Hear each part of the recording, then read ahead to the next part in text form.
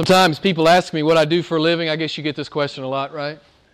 And I have something, I have a little game I like to play with them. I say, I turn the world upside down, right? And I just leave it hanging there. I don't explain it. I just leave it hanging there. And usually there are a few uncomfortable moments because they don't know what I'm talking about. They wonder if I'm on serious drugs or something, right? And so I just say, I turn the world upside down.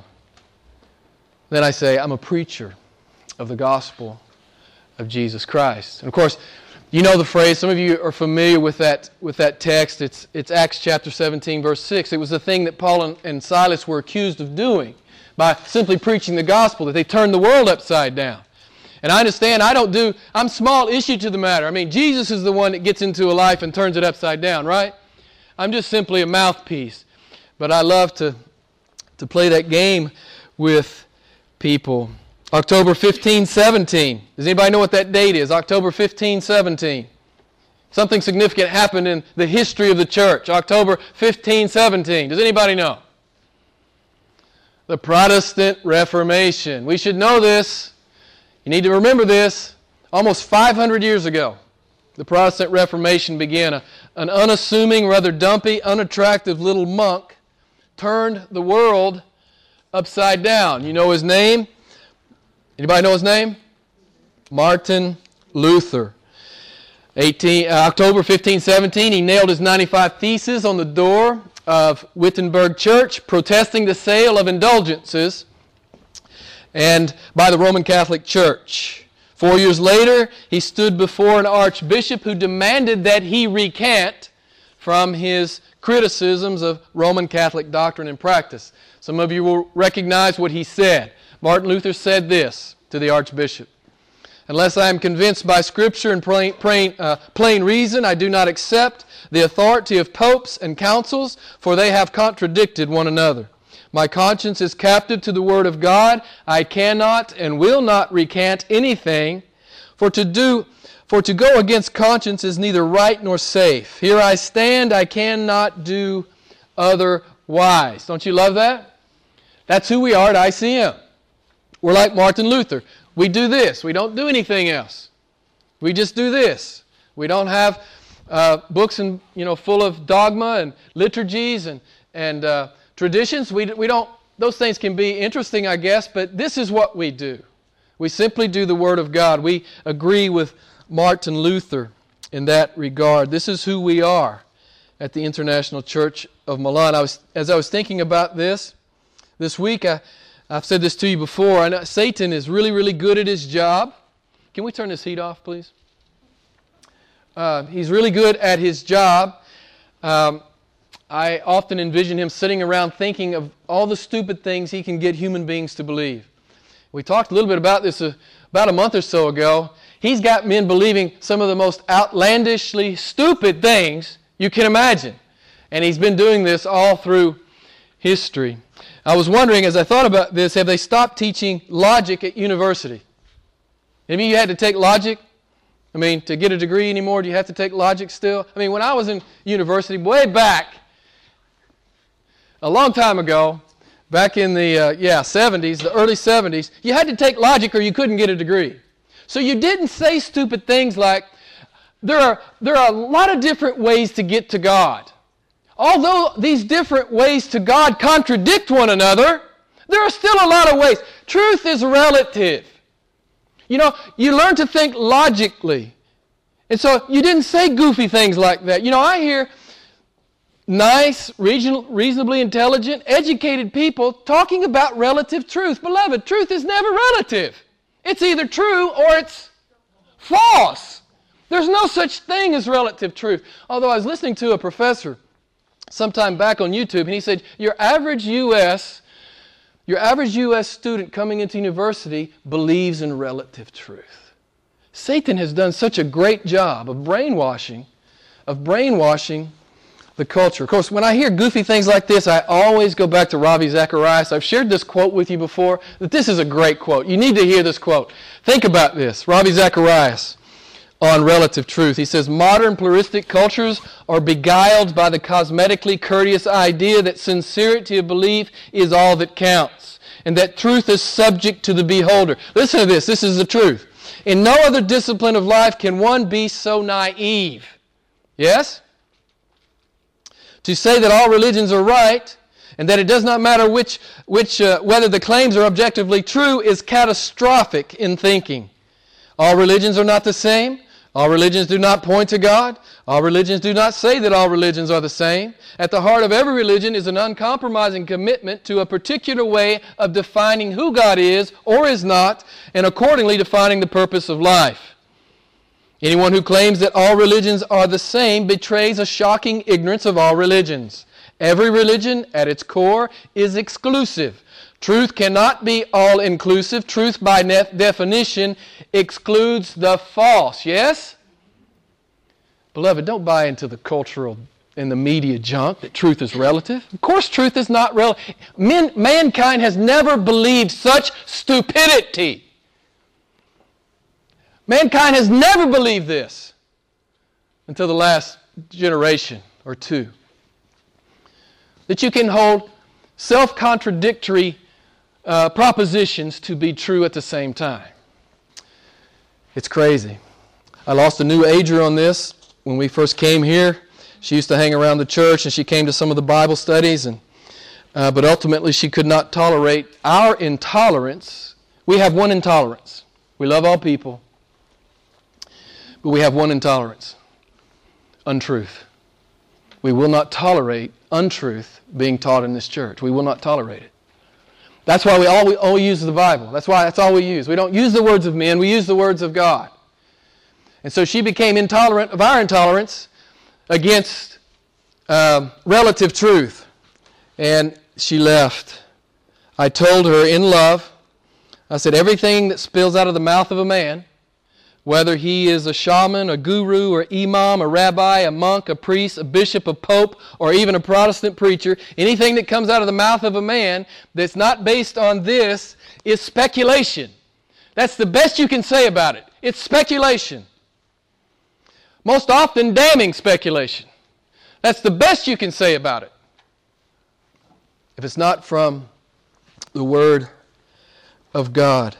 There is an absolute truth. What's His name? I am the way, the truth, and the life. No man comes to the Father but through me. There aren't, I said this a couple of weeks ago or last week, there aren't 10 ways, there aren't 5 ways, there aren't 2 ways, there's one way. Beloved, you and I need to be out in the world sharing this gospel. There's one way. You know, sometimes we're so squeamish we don't want to offend somebody. Beloved, you don't want to offend somebody or you want to let them go to hell? I mean, we do it in love.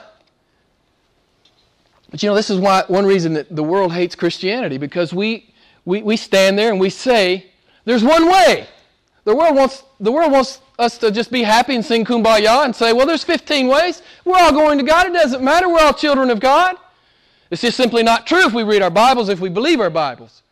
We understand that this is simply not the truth. You know what God says about anyone who would preach a gospel other than His? He said, let them be accursed.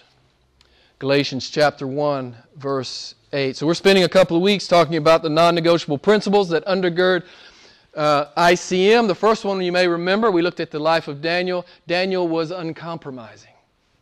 Daniel would not compromise on the Word of God. That's who we are at ICM. We will not compromise on the Word of God. The second one we talked about was, we looked at the life of David. We will not be risk-averse Christians. We will not be timid Christians. If we believe God's calling us to do a thing, we'll do the thing. Even though we know we can't do the thing without the power and the provision of God. We will not be risk-averse. We will not be timid. The third principle I want to talk about tonight is that we preach, teach, love, and hold dear the truth of God. We stand on the truth of God. We don't add to it, as many churches do, and we don't take away from it, as many churches do. You go to many Protestant churches these days, and of course we know the Catholics have added a ton of stuff. You know, as John MacArthur says, they use the Bible, but they don't need the Bible. You know, they've added so much junk. You go to your average Protestant church, we see that they've edited so much out. They won't talk about the hard things anymore. They just talk about the stuff that men love to hear. So the third principle for ICM is we do not edit God. We stand on His truth and we trust in His power. We don't do church growth strategies. We don't do gimmicks. We just preach God's Word. And we let God do what God does. We let God do what He does. 1 Corinthians 1, 23 to 24, Paul says, I preach Christ crucified, that's it. I'm not trying to be clever. I'm not trying to impress you. I'm not trying to entertain you. I preach Christ crucified. He went on to say, to the Jew it's a stumbling block, to the Gentile it's foolishness, but to the called, this is what he says, you got to love it. He says, to the called, it is the power and wisdom of God. Are you the called? To the called, it's the power and wisdom of God. And that's what I want to talk about. That's why we just preach God's Word. Some people don't like it, they don't come back. I hate it, I wish they'd come back. But I'm not, as we said last week, I'm not going to change the message. We preach Christ and Him crucified. If you read the New Testament, you'll discover that the gospel is all about the power of God. God makes a Christian, beloved. I can't make a Christian. The church can't make a Christian. A sacrament can't make a Christian. An ordinance can't make a Christian. A prayer parroted properly can't make a Christian. Only God can make a Christian.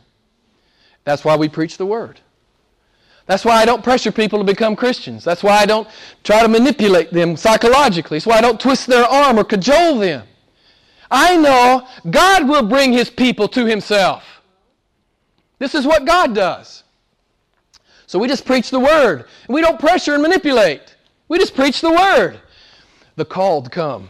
Amen? This is New Testament Christianity. The called will come. The power of God. I'll just give you a couple of verses. I've got so many. I don't have time. I've got so many here. The power of God in the gospel. Jesus told the Sadducees, He said, you don't understand the power of God. He said, this is part of your problem.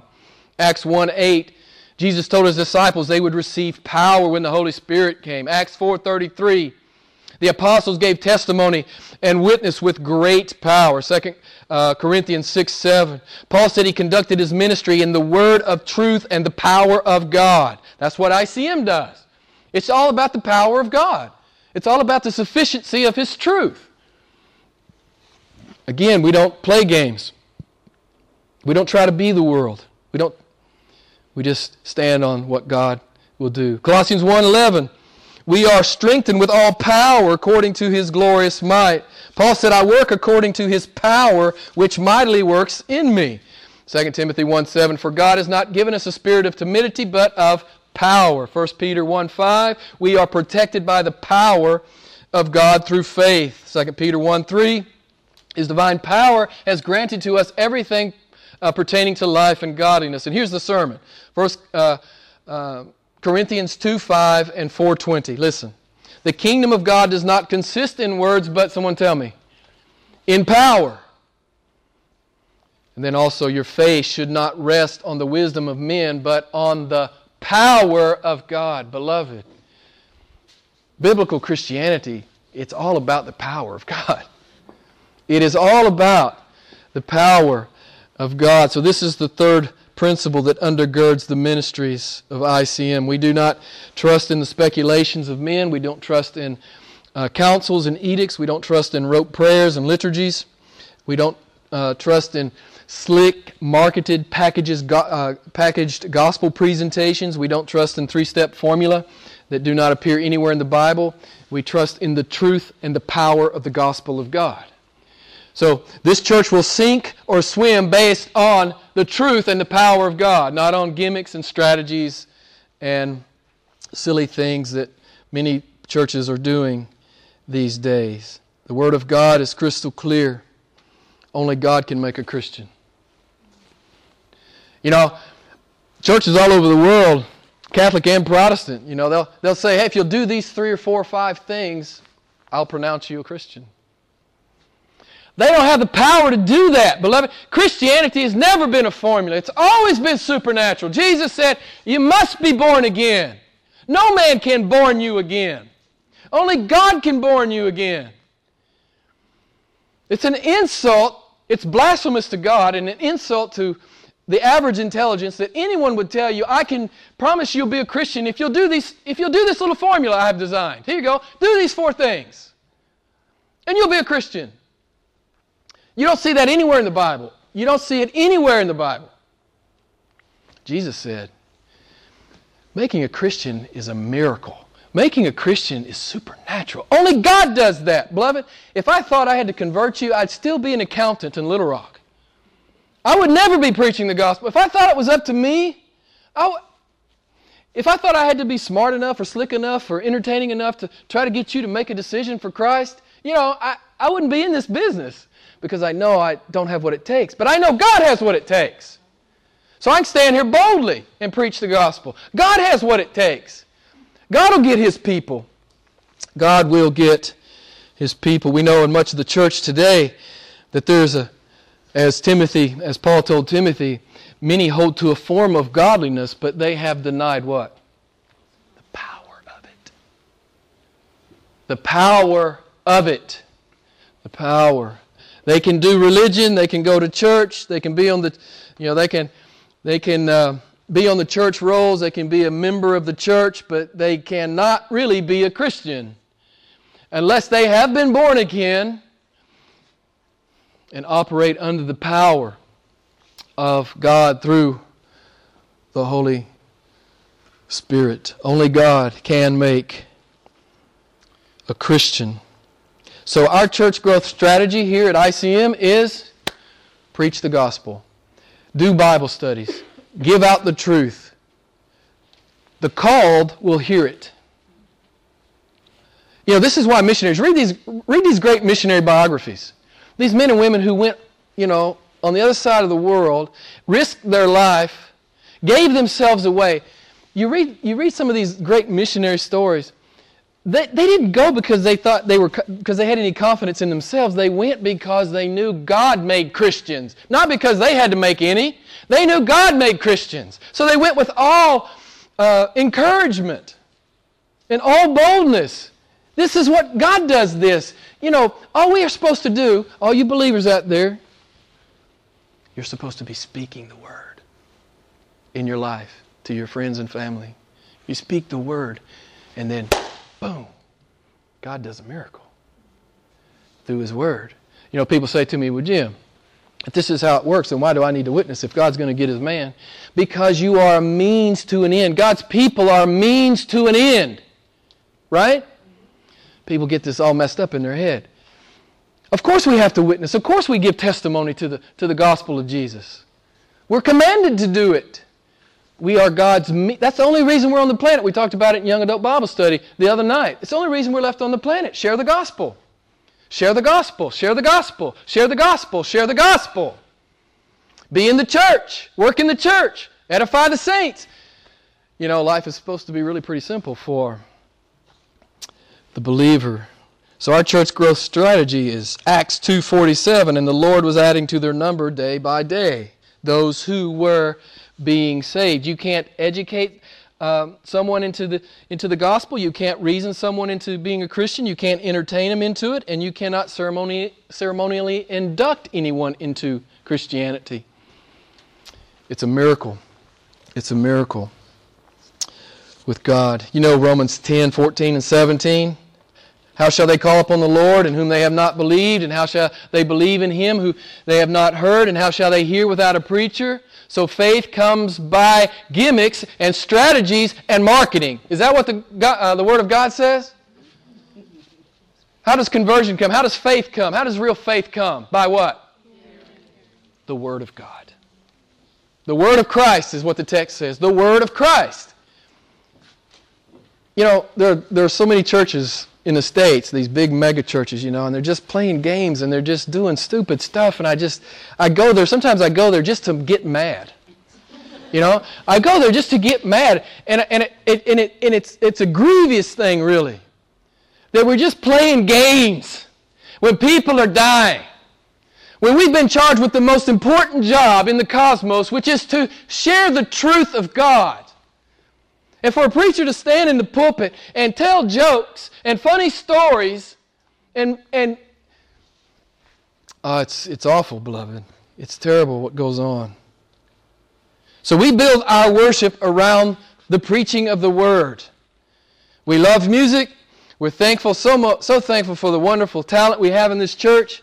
Those who lead, but music does not convert. Anecdotes and funny stories do not convert.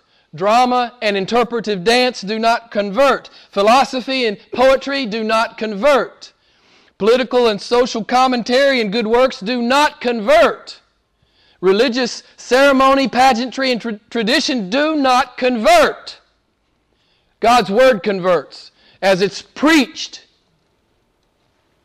It's not up to me, man. I love it. I got the best job in the world. All I have to do is preach. God does everything else. He does all the hard stuff. All I got to do is be faithful to this. If I'll just do this, if I'll just be honest with this and trustworthy with this and have integrity with this, He does all the hard stuff. Romans 1:16, you guys know this great text. For I am not ashamed of the gospel, for it is, does anyone know? It is the power of God. The gospel is the power of God. I don't have to play games up here. I don't have to be Jay Leno. I don't have to be a comedian. To really just do what needs to be done, all I have to do is give out the Word of God truthfully and accurately. God does everything else. God will do. You know how I was converted? Somebody was reading the Bible out loud. I've been religious all my life. I've been in church all my life. I've been baptized when I was 8. I was a member of a church. I wasn't a Christian. I wouldn't have given you 5 cents for Jesus. He wasn't very interesting to me at that time. But I'll tell you what, when I was 28 and that guy read the Bible, boom! And the Word of God landed on me like a sumo wrestler. And I realized, hey, I'm no Christian at all. God just saved me. Just somebody was reading the Bible. Boom. So listen, I want to say to you, cool things happen at church. I was at church. The only reason I'd go to church is because my mom would cook me lunch if I went to church. So I'd go. And I was used to it. It was a habit. It was a cultural habit. But cool stuff happens at church, beloved. Bring your friends. Bring your friends. So ICM, we rest in, trust in, believe in, pray for, and anticipate the power of God. Let's look real quickly at the text. Just a few points. I want to make a few points. 2 Corinthians chapter 4. Look, it says that the gospel, if it's veiled to those who are perishing. Verse 4. The God of this world, little g, God of this world has blinded the minds of the unbelieving that they may not see the light of the gospel of the glory of Christ, who is the image of God. Now, Paul, some of you may know, was being criticized at this point. Paul, your gospel presentation is offensive. Your gospel presentation is not effective. You run more people off than come in. Paul, you need to, jazz it up. You need to make it more entertaining. Paul, you're not very effective with the gospel. This was the critique of the Apostle Paul at this time. I heard a guy say, I think it was John MacArthur, he said, preaching doesn't overcome consumer resistance, it exposes it. Some people think, well, okay, the gospel's a product, I'm a salesman, and you're a consumer. This is the way much of the modern church is run in America anyway. So I'm just selling you a product. Beloved, that's just blasphemous. That's just blasphemous. It's just it's a lack of understanding of what's going on with the Word of God and how He saves His people. So we see here that, and I know this, when I preach the gospel, when I share the gospel with someone, at least 2 things are happening. One, the God of this world, little g, God of this world, Satan, is seeking to blind the eyes of the unbelieving. And I also know from Romans chapter 1 that the unbeliever is actively suppressing the truth. We've talked about this the last several weeks. So those 2 things are going on. Satan is blinding, and the unbeliever is pushing down the truth. He doesn't want to hear the truth. He knows the truth, but he's suppressing the truth. He's doing, I know those two things, at least those two things are going on. So it doesn't really matter how polished I am.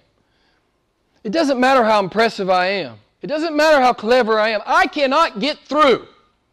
I cannot get through Satan. I cannot get through the individual, the rebellious individual pushing down the truth. But I know who can get through. If I'll just be faithful. Hey, I don't have to be, a superstar at giving the gospel. Just give the gospel. You don't have to be impressive. What does it say here at the very last verse here? It says, we are earthen vessels. You're a clay pot. I know some people think, well, I have to be a chalice or I have to be impressive to really share the gospel effectively. Wrong. Just speak it. God does everything else. Just speak His word. Speak His truth. That's what this church stands on. That's what I challenge you to stand on as an individual Christian. Speak the truth. God will do everything else. Just speak the truth. This is not marketing. This is heaven and hell. This is the truth of God. We are not marketing a product. We are proclaiming Christ Jesus and Him crucified. And He's the one who turns the world upside down. So I'm trying to liberate you. Be free. Be free in your evangelism. You don't have to be a theologian. You don't have to have a master's of divinity. You don't have to memorize the whole Bible. Just speak the name of Jesus and tell them about the cross. And tell them that He's the Savior and that He's come to redeem His people. Just speak the simple truths. God will do the rest, beloved. Just do it. That's why you're here. If you're a Christian tonight, that's the only reason God's left you on the planet, is to share the gospel. There's no other reason for you to be here. As Paul says, it would be far better to be with the Lord. But He's left you here for a reason. If you get this truth that only God can make a Christian, you'll become a better evangelist. You will become a better evangelist. You'll be more discerning with people. You'll be more winsome with people. That is, pleasant and at ease. You'll be more loving and long-suffering. You may witness to someone for 25 years. Now, if you think it's up to you, you're going to give up after a while. This guy's a hopeless case. But if you understand the dynamic, if you understand that only God makes a Christian, you just keep speaking. You just keep speaking. You just keep praying. You just keep speaking. You just keep praying. You just keep speaking. And see what God might do. I promise you, it'll make you long-suffering with the sinner. It'll make you long-suffering with family members who reject Jesus, reject Jesus, reject Jesus, reject Jesus. It'll make you long-suffering with them if you realize that it's up to the power of God to make that person into a Christian. And it's only by the grace of God that you're a Christian.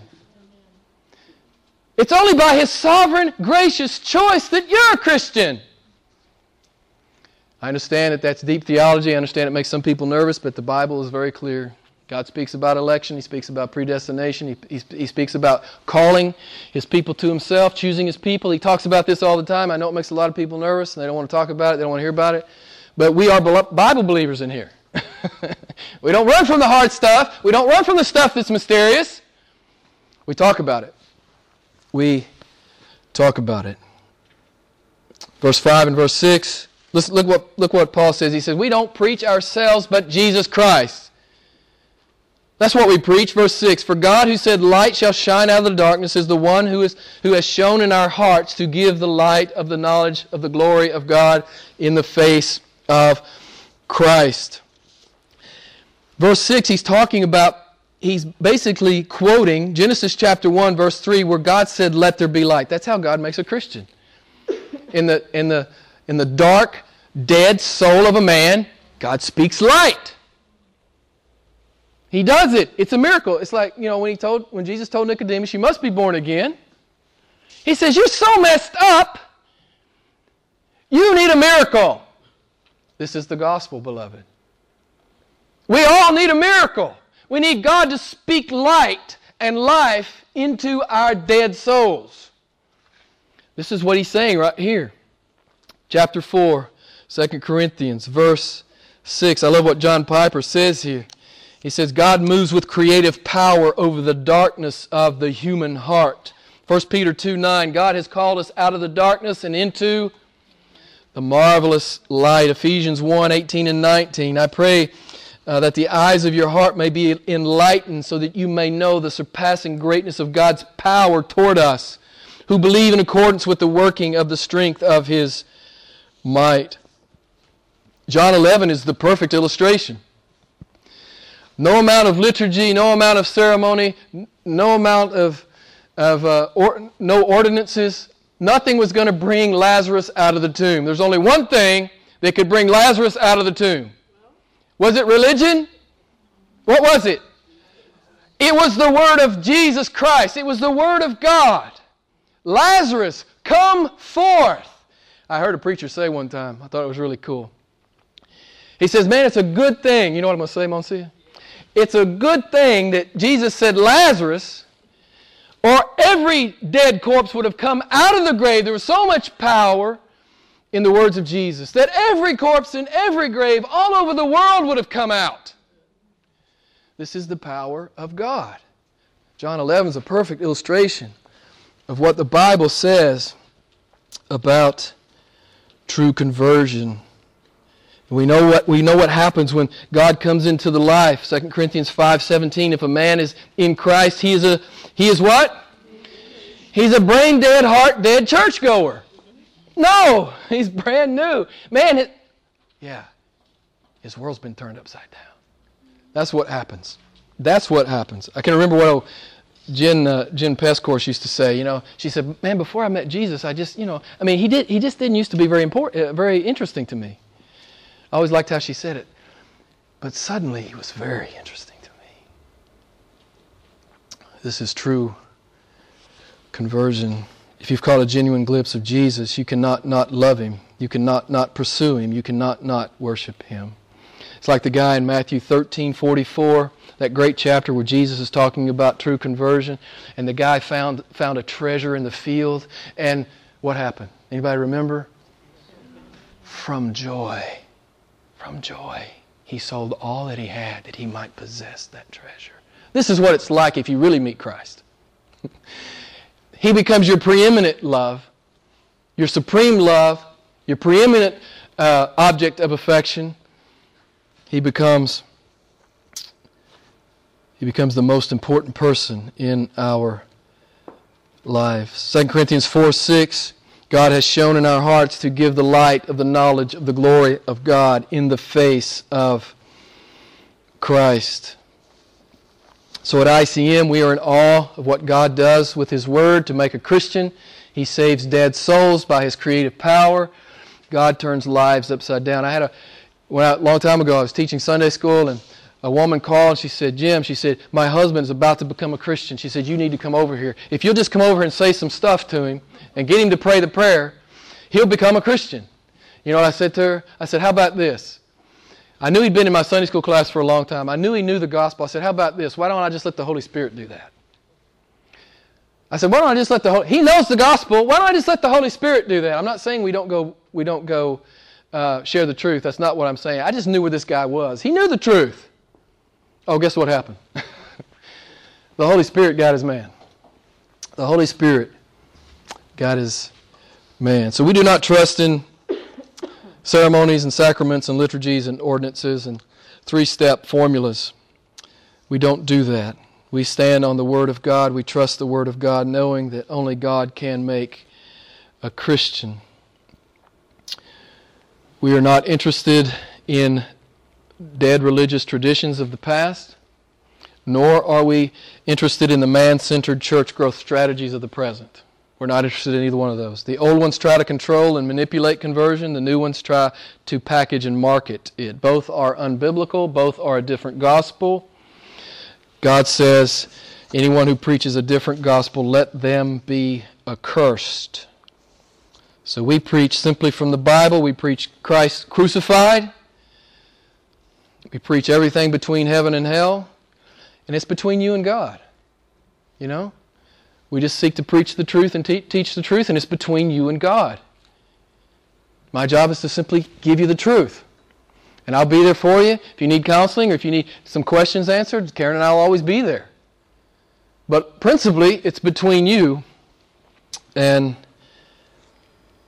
the Lord. I want to close tonight. I'm just going to read an email. Karen and I get these emails on occasion. This was actually addressed to her. She'll recognize it once I start reading it.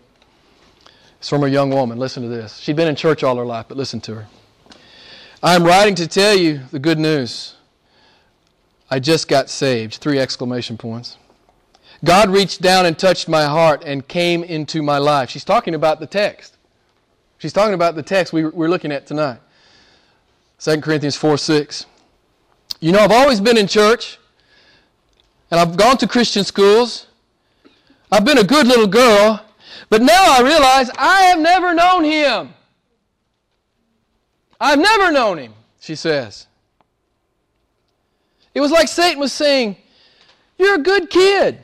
You do all the right stuff. You hang out with the right people. You go to church. Surely you're a Christian.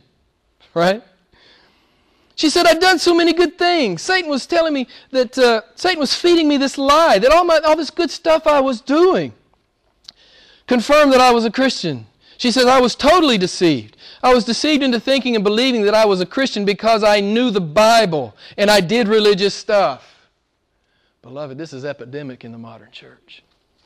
This is epidemic in the modern church. I knew Jesus was the guy in the Bible. The guy on the cross. That's all I knew. I didn't really know Him. She said, I went to a Bible study the other evening. It was entitled, How Real Christians Live. And she said, I realized I wasn't one. The Holy Spirit of God convicted my heart, showed me that I had been living for myself. I had no idea who Christ was. All I had was head knowledge. I had no heart knowledge. But that night I surrendered myself to Jesus, and I have come to know Him. My desires have changed tremendously. My thoughts have changed. It has been amazing. 3 exclamation points. All of you guys out there that are born again, you understand that. You understand this. You understand this email. So maybe the most loving thing I can do to close the service is to share Paul's words to the Corinthians. You guys, I'm sure, are familiar with these words. As he closed out his second letter to the Corinthians, he says, test yourself.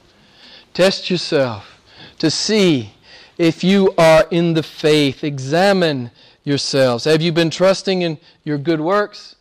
Have you been trusting in your church membership and attendance? Have you been trusting in your sacraments or your ordinances? Have you been trusting in a prayer that you parroted? Someone told you to pray? Have you been trusting in those things for your assurance of salvation? Beloved, those things have no power. Those things have no power. If you're a Christian today, God has done a miracle in your heart. And this is what I don't understand. If we really understand that by sovereign grace I belong to Christ, not anything I did. You know, He turned the light on for me. And yes, men respond by faith. We have to respond by faith. We don't ever want to forget that. God's sovereign, men are responsible. We don't ever forget that. But how can this church building not be filled up with people who want to come and worship and praise their great God? Beloved, we must not understand the gospel, or we would come. We couldn't wait to come, to sing His praises, and to bring an offering to this great God, who should have sent me to hell, but He's brought me to Himself. Beloved, we can't take this for granted, that we can come here and do this.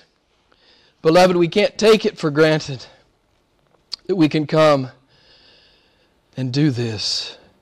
Encourage the brethren to come. Your friends, encourage them to come. Remember that God has done a mighty work in their life. Don't ever forget it.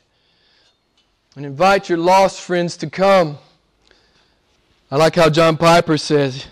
He says, Christian, go tell the gospel with a heart of love and a life of service. This is how we share the gospel, with our mouth and with our deeds. So you go out in the world and you share the gospel, and we'll trust in the power of God. And just as I close, you say, well, Jim, I don't think I'm a believer. I don't think I'm a Christian at all. I listened to what you said tonight. I don't think I'm born again. What would you say to me? This is what I say to you. And I was looking at it this afternoon. There's so many places where the Bible effectively says the same thing. But I'll just read it to you from Jeremiah 29. If you will seek me, God says, you will. If you don't know Him, you've not sought Him. If you don't know Him, you've not sought Him. You will seek me and find me when you search for me with all your heart. It's the rebellious, haughty, arrogant heart that has not sought God. The man who does not know Him is the man who has not sought Him. So this is what we can do. Seek the Lord. Seek the Lord. And He will let you find Him. Let's pray.